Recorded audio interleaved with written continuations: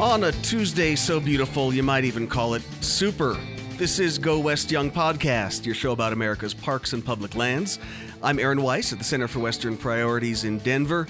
On the show this week, former Deputy Interior Secretary David Hayes on the 100th anniversary of the Mineral Leasing Act and how state attorneys general have become the country's best defense against the Trump administration's environmental rollbacks. Plus, instead of going back to this week in Western history, we're going back to a very similar moment with a look at how Gunnison, Colorado managed to escape the Spanish flu pandemic of 1918. But first, a quick news update. A federal judge tossed out nearly 1 million acres of oil and gas leases in sage-grouse habitat, ruling that the Trump administration illegally limited public input before issuing those leases. The ruling marks one of the biggest losses yet for an administration that keeps losing in court. We'll talk more about that with David Hayes in just a minute. The BLM defended its decision to limit public comment as a, quote, common sense adjustment to how it leases and approves oil production on public lands. Now, I want you to keep watching for that phrase, common sense. Interior Secretary David Bernhardt uses it a lot right now. It's shorthand that for them means, in practice, we want to do this thing. We don't have any legal or scientific justification for it, so we're just going to go ahead and do it anyway. The lesson, obviously, is that even if you think something is common sense, that doesn't make it legal. Now, speaking of common sense, the Interior Department was finally shamed into canceling some planned oil and gas leases on Utah's iconic Slick Rock mountain bike trail near Moab. It turns out that with enough bad press, there are some things that even David Bernhardt won't do. And finally, we have our annual look at how much oil and gas companies are spilling across Western lands as they drill. This is something that we've been tracking here at the Center for Western Priorities for the last 7 years. Hannah Ryder is our policy and research associate. She crunched the numbers this year. Hannah, welcome to the podcast for the first time. Thanks so much. All right, so what did we find? So across Colorado, Wyoming, and New Mexico, there were 2,800 spills reported in 2019. That's an average of nearly 8 spills per day. All right. And when you say spill, a spill can be oil itself, but also a spill of the chemicals that are used in the drilling process? Yes, that's mostly what spills. So in these 3 states, 170,000 barrels of what's called produced water, which is salty wastewater often containing toxic chemicals spilled. And that's compared to just under 24,000 barrels of oil that spilled. Okay, so close to an order of magnitude more in terms of that produced water spilling. We've been tracking this now for 7 years. What does the trend line look like over the years? In each state, the number of spills has increased since we began tracking. Compared to 2018, the number of spills went up in both Wyoming and Colorado. In New Mexico, the number of spills dropped a bit, but the amount spilled did go up. Okay. So New Mexico also tracks natural gas leaks. How much are we talking about there? Because that's a whole lot of production happening in New Mexico right now. 812 million cubic feet of leaked natural gas was reported. That's over 3 times more than the previous year. That's the same as driving about 9,500 cars for a year, or what it takes to heat more than 5,000 homes. That is a lot of natural gas just going straight up into the air. Hannah Ryder is the Policy and Research Associate here at the Center for Western Priorities. She crunched the numbers on this year's oil and gas spill tracker. You will find a link to her work in the show notes. Hannah, thanks. Thanks so much. Our guest this week is one of the top environmental and natural resources attorneys in the country. David J. Hayes is the head of the State Energy and Environmental Impact Center at the NYU School of Law. He also teaches and researches at Stanford. And before that, he did 2 stints at the Interior Department. He was the Deputy Secretary and Chief Operating Officer at the Interior Department under Presidents Clinton and Obama. David J. Hayes, welcome to the podcast. Aaron, it's great to be with you. I want to start with a big anniversary that was in the news this month. The Mineral Leasing Act turned 100. This is the law that governs all oil and gas leasing on public lands, including the royalty rates that drillers pay for extracting publicly owned resources. What do you see as the legacy of the Mineral Leasing Act, and how do you think it could be updated, fixed, or tossed out in the 21st century? Well, the Mineral Leasing Act, as you know and many of your listeners know, provides the framework by which minerals, including oil and gas and coal, are leased from the public lands to third parties. It's not the only piece of the framework. There's also, obviously, the Federal Lands Management and Policy Act, FLPMA, which requires the Interior Department to look out for the integrity of the public lands when conducting operations under the Mineral Leasing Act and other statutes. Both together give a lot of discretion to the Secretary as to whether and where and how to lease public resources to private parties. And I think it's fair to say that this administration is abusing the Mineral Leasing Act in a way we've not seen before. In terms of the way it's being abused, does that to you then point to a roadmap for fixing or updating it if it is subject to abuse like that? Well, we've had a yin and a yang with different administrations in terms of the eagerness to use the Mineral Leasing Act aggressively to promote oil and gas. Clinton administration did a lot of leasing when I was there, but was careful to do it in the right way and in the right places. The Bush administration came in with Dick Cheney being quite aggressive, more aggressive in oil and gas, and increasing the areas for oil and gas leasing. Obama administration was much more balanced and introduced the concept that if we're going to be developing our public lands for energy, let's get renewable energy into the mix and very much emphasize that. But with this administration, what we find is we're back to the future here with a single-minded emphasis on oil and gas development, a strong interest in coal development that unfortunately for the administration isn't met by market demand. And when I say abuse, I'm focusing on two things mainly, Aaron. One is the public is not getting fair value for oil and gas that's removed from the public lands. And that's a signal element of the Mineral Leasing Act. And secondly, the administration is leasing in places where oil and gas has no business being, conflicting with conservation interests, recreational interests, wildlife interests, et cetera. So the fair value, that would be then the royalty rates, which are 12.5% for onshore, and that's half of what, for example, Texas has for oil and gas leasing on state lands there.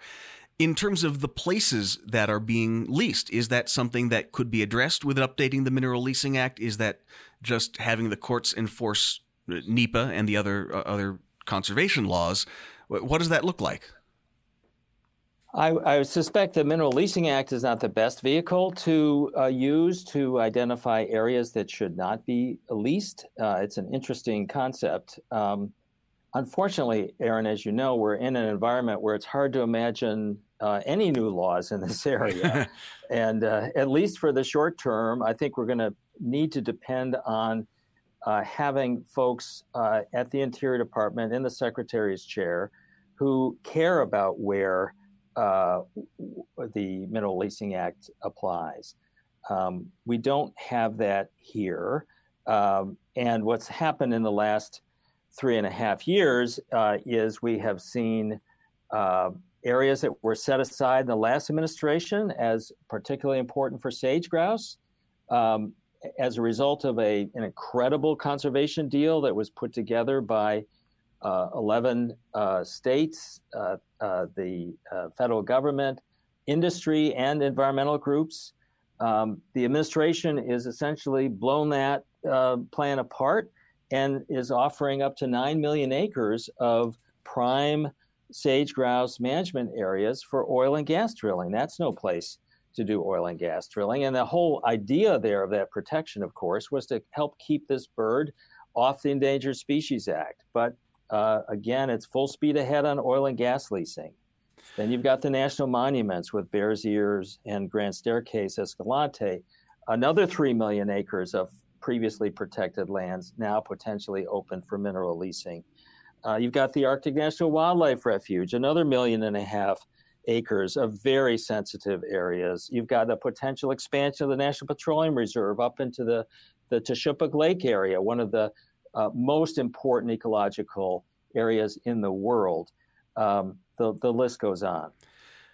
Obviously, you are not a fan of some of the discretion, I guess we can call it, that Secretary Bernhardt has exercised in leasing off all of these places and blowing up previous deals that took years to put together, like sage grouse, as you mentioned. And we saw yet another court case on the grouse just this month get tossed out by a court because the administration is not following the law. What are you hearing from folks who I presume you are still in contact with? And I'm not going to ask you to name names, but what's the feeling inside the department these days based on what the political leadership is ordering right now? Well, I think there's a lot of anxiety in the department. What the department has lost in the last 3.5 years is balance. The Bureau of Land Management, when I was the deputy secretary, was really one of my favorite agencies in the Interior Department. And there are a lot of bureaus clamoring for that spot. Obviously, the National Park Service, United States Geological Survey, and other components of the Interior Department all have a lot to offer. But BLM has enormously fabulously important landscapes, 10% of the landmass of the U.S. It's the largest single landowner in the country. And the workforce understands the importance of balance. They know that they have a responsibility to look toward future generations and ensure that lands are managed responsibly and sustainably.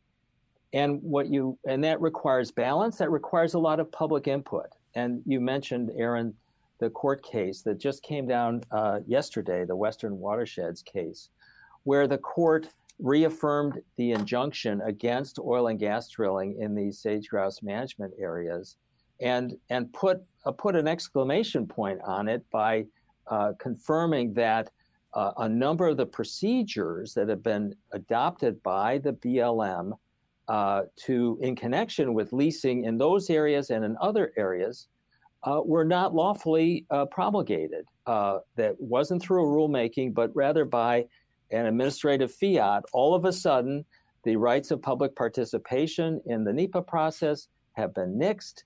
The 30-day opportunity to review a potential lease before it's executed was nixed.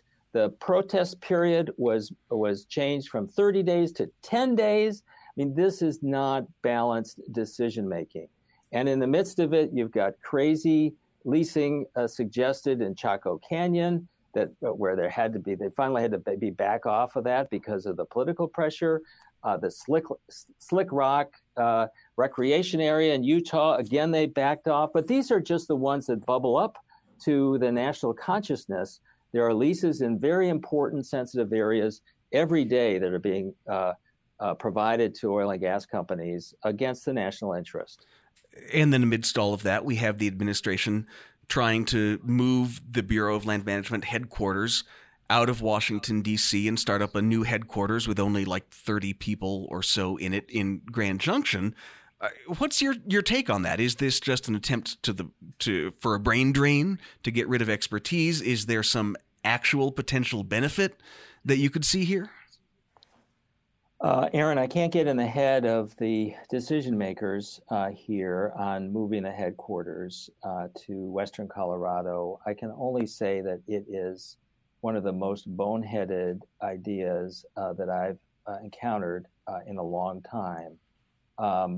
It is a way to tie a hand of the BLM behind its back by freezing it out of the Washington decision-making process in the Secretary and Deputy Secretary's offices at Maine Interior, on the Hill, across the street at OMB, where the decisions about their funding, their capabilities, their relationships with the other agencies with which they have to work are made every day.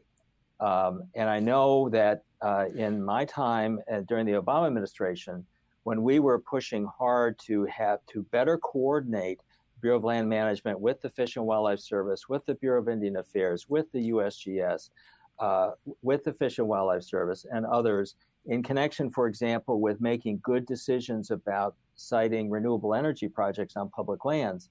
If there's an empty chair in the room and BLM, the primary permittor, is not available, that is not a good way to run a government. So it is a way to cut those folks out of the room where it happens, to borrow again from Hamilton? It is, and it also already, as you know, Aaron, 95% of the BLM folks are already in the field. So it's a canard to say that this is being done so that BLM will be closer to the lands that it manages. Already can't be any closer. What you're doing is taking away the ability of any centralized effort to facilitate sound management. So, for example, when you're trying to figure out broad scale, landscape scale decisions about where, for example, to encourage renewable energy or oil and gas extraction, you've got to be able to have a brain trust that you can count on to bring the sources together that are on the ground in these many disparate areas and come up with good data and good analysis and good decisions. And reverting the headquarters to a small group in Grand Junction, Colorado is not a recipe for success in that regard. The Trump administration across the board has a pretty dismal track record in the courts, and on environmental policy in particular, the Institute of Policy Integrity at NYU tracks this stuff, and they've tracked 36 different environmental actions that have been taken to court, and of those 36, the administration has won one of those cases. I'm not a math major, but I'm pretty sure that is a 3% win rate. So are we lucky that these people aren't very good at their jobs, or is there some other explanation here when you lose 35 out of 36 times in court? It is a remarkably bad track record the administration has in the courts. And I think that's for several reasons. That's due to several reasons. One is the administration knows where it wants to go, and it wants to go there quickly. And it doesn't necessarily matter to it whether there is a sound, fact-based and science-based rationale that supports moving in that direction. So the combination of haste and lack of commitment to addressing issues on the ground via facts and science has served up to the courts many actions that are poorly reasoned, poorly supported, and or just outright legally unsupportable. So I suppose that's a silver lining for those of us who think that many of these decisions are ill-considered. And it's, to some extent, it's a full employment approach for lawyers, including yours truly here. But it's not the way we should be running our government.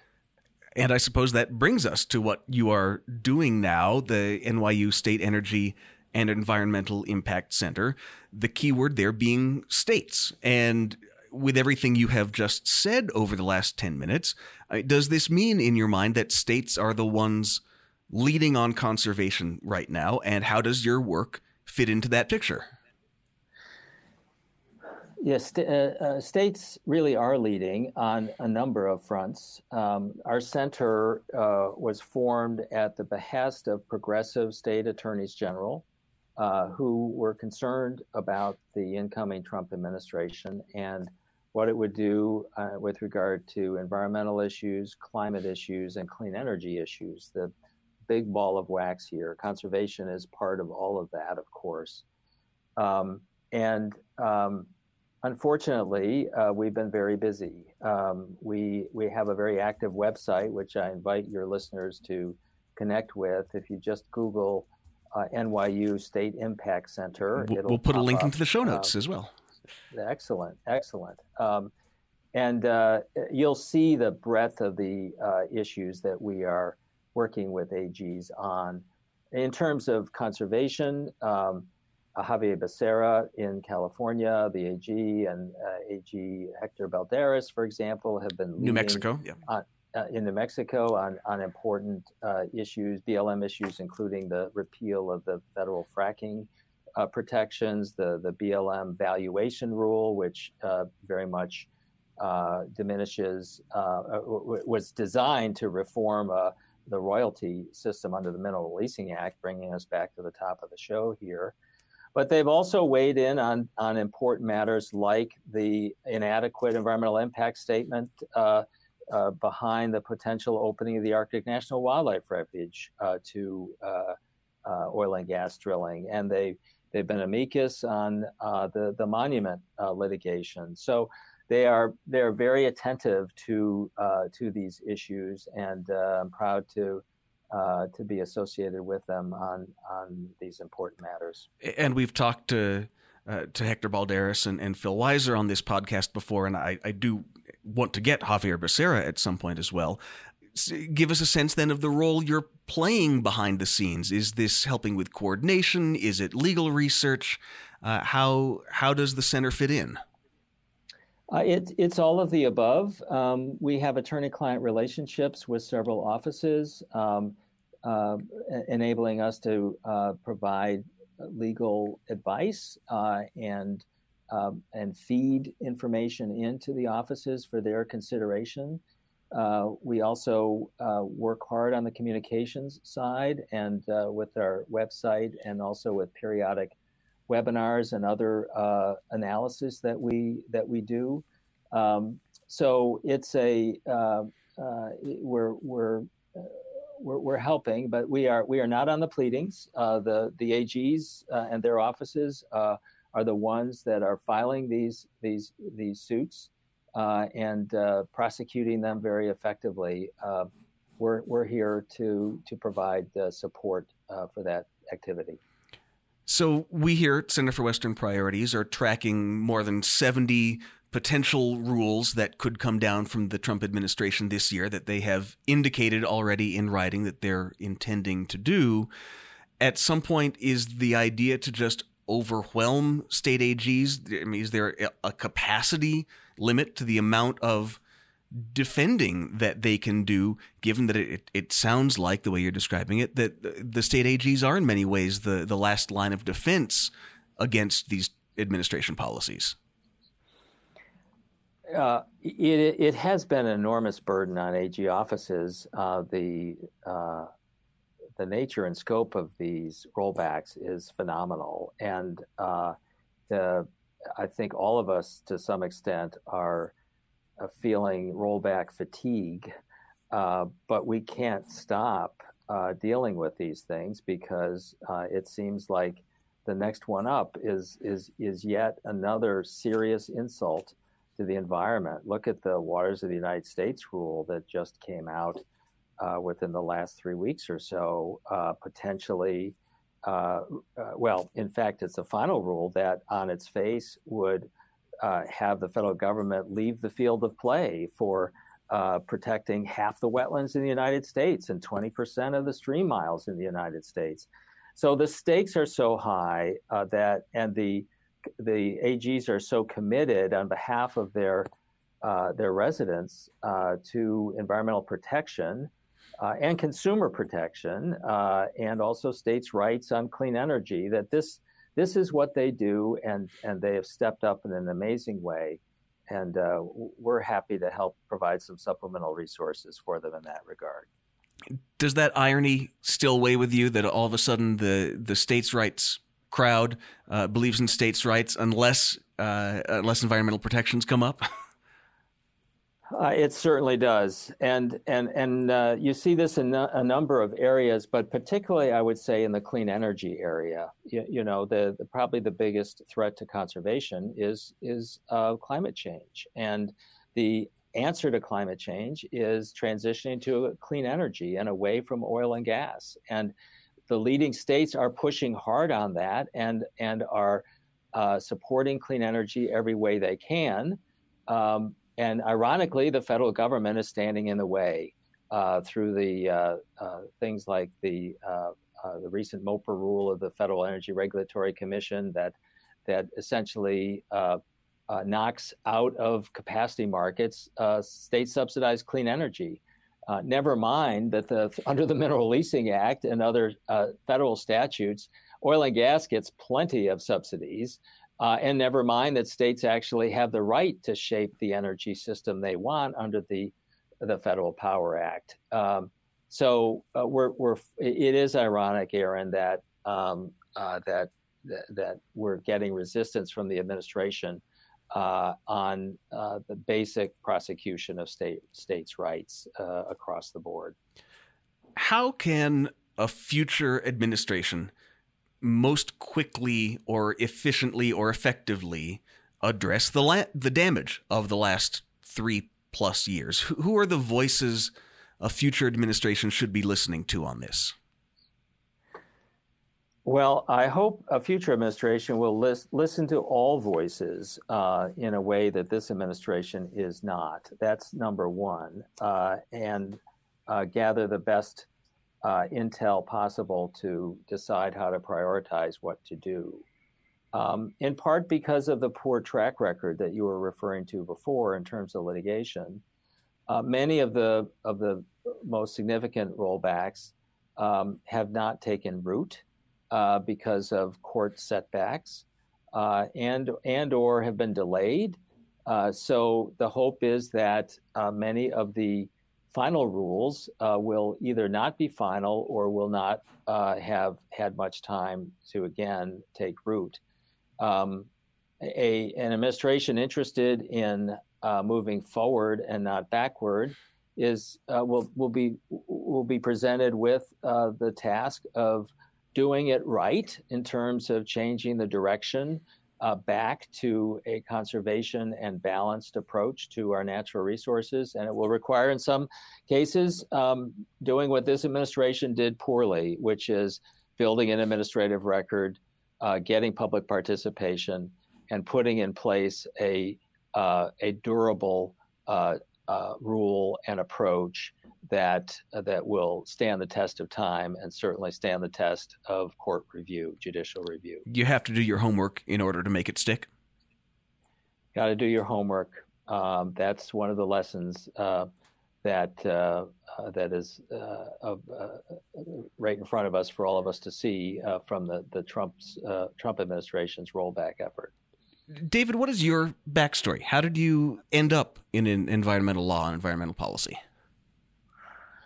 Well, Aaron, I kind of fell into it. I grew up in Western New York State and in the Finger Lakes country south of Rochester. And but when I went to law school, I went to the West Coast at Stanford, and that introduced me to the glorious West. And I started out when I came back to Washington. I was interested in public policy, but we had Ronald Reagan and then George Bush in the administration. So I was in private practice, picking up all the environmental cases I could, doing pro bono work on the side, and then had the chance to go into the administration very fortunately, and had the time of my life working with Bruce Babbitt and his team at Interior in the Clinton administration, and heading up the transition team for Barack Obama in the environmental area, and getting a chance to be a recidivist and go back again. So I feel very fortunate at my career path and the opportunities I've been blessed to have. I'd imagine that over those 2 stints at Interior, particularly being at the end of both of those administrations when we saw some really remarkable policies getting done, including Grand Staircase Escalante at the end of the of the Clinton administration, you must have seen some amazing places across the country. Any favorite stories or trips that you like to look back on? There are several. I'll mention one. I believe it was 1999 when I testified for the Clinton administration against oil drilling in the Arctic National Wildlife Refuge, and the ranking member, the chairman of the committee at the time, I believe, was Don Young of Alaska. And somebody passed a note to him, and then his carotid artery started moving visibly, and he said, "I understand that you are testifying against oil drilling in the refuge, and you've never been there. Is that right?" And I said, "Yes, that's right, Mr. Chairman. I did visit Prudhoe Bay and the oil fields to the west of the Arctic, but I haven't been." "Well, how can you testify on this then, So I said, "Mr. Chairman, I will go." And a week later, and it was summer solstice, I took a 3-hour flight in a Cessna by Fish and Wildlife Service, and we landed on a sandbar in the coastal plain of the Arctic Refuge and camped out for 3 days, and it was magic. Over the rise came the porcupine caribou herd members, silently parting around our camp and heading up for their birthing. And it's made me all the more passionate about protecting our special places like the refuge. And all thanks to Don Young. Yes, indeed. David J. Hayes is the head of the State Energy and Environmental Impact Center at the NYU School of Law. David, thank you so much for taking the time today. Aaron, it was my pleasure. Thank you. We like to wrap things up with a trip back in Western history. And rather than going back to this week in history like we usually do, we're going back to a similar moment in history. So with all of the concern over the COVID-19 virus that's now starting to spread in the U.S., we're looking at how the town of Gunnison, Colorado managed to escape the brunt of the Spanish flu pandemic of 1918. Now, first of all, I want to point out that even the name Spanish flu is a lesson in how to make a pandemic worse. The flu that year did not start in Spain, nor did it hit Spain particularly hard. Spain just happened to be the only country being honest at the time. The rest of the world, of course, was in the middle of the Great War, and every country that was involved in the war didn't want the other side to know how many of its people were sick. So the US, the UK, Germany, and France were all suppressing or downplaying their infection numbers. Spain, on the other hand, was neutral in the war. It had no reason to hide the extent of the pandemic, and Spain had a free press that was reporting extensively on the outbreak. So the misnamed Spanish flu was actually spreading amongst non-Spanish troops across all of Europe, and those troops, living in close, filthy quarters, of course, brought the flu back home with them as the war came to a close. And that is exactly what happened in Colorado in the fall of 1918. In late September, 250 soldiers from Montana arrived in Boulder for training. 13 of them were seriously ill. Another 200 soldiers arrived in Colorado Springs. 25 of them were sick with the flu. And from those two areas, influenza quickly started to spread across the state. On October 7th, the governor urged local officials to close public places. 1 week later, he banned all public and private gatherings across the state. And that brings us to Gunnison, a mountain town in central Colorado. At the time, about 1,300 people lived there, and town leaders watched as the pandemic spread ever closer. In early October, after the governor's first warning, Gunnison closed its schools across the entire county.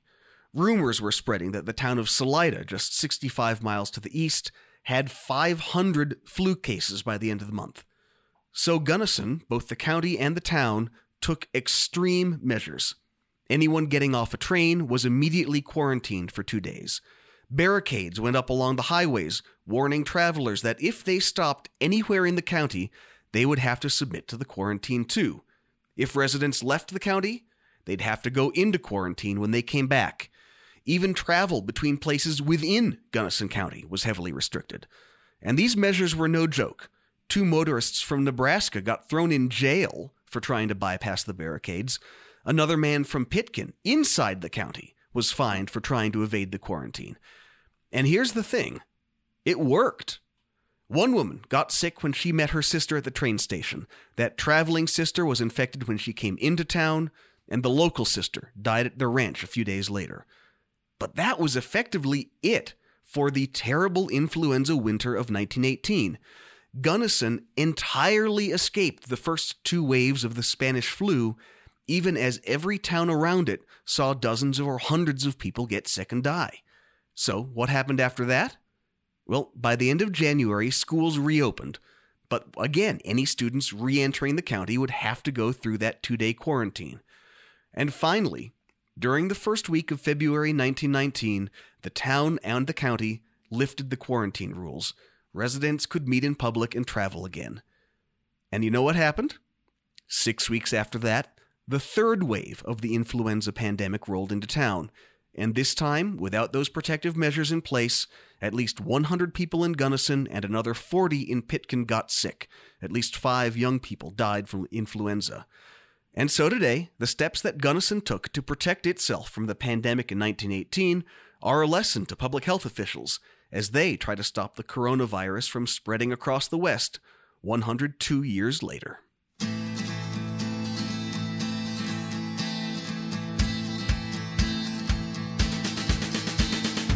And that's it for this episode of Go West Young Podcast.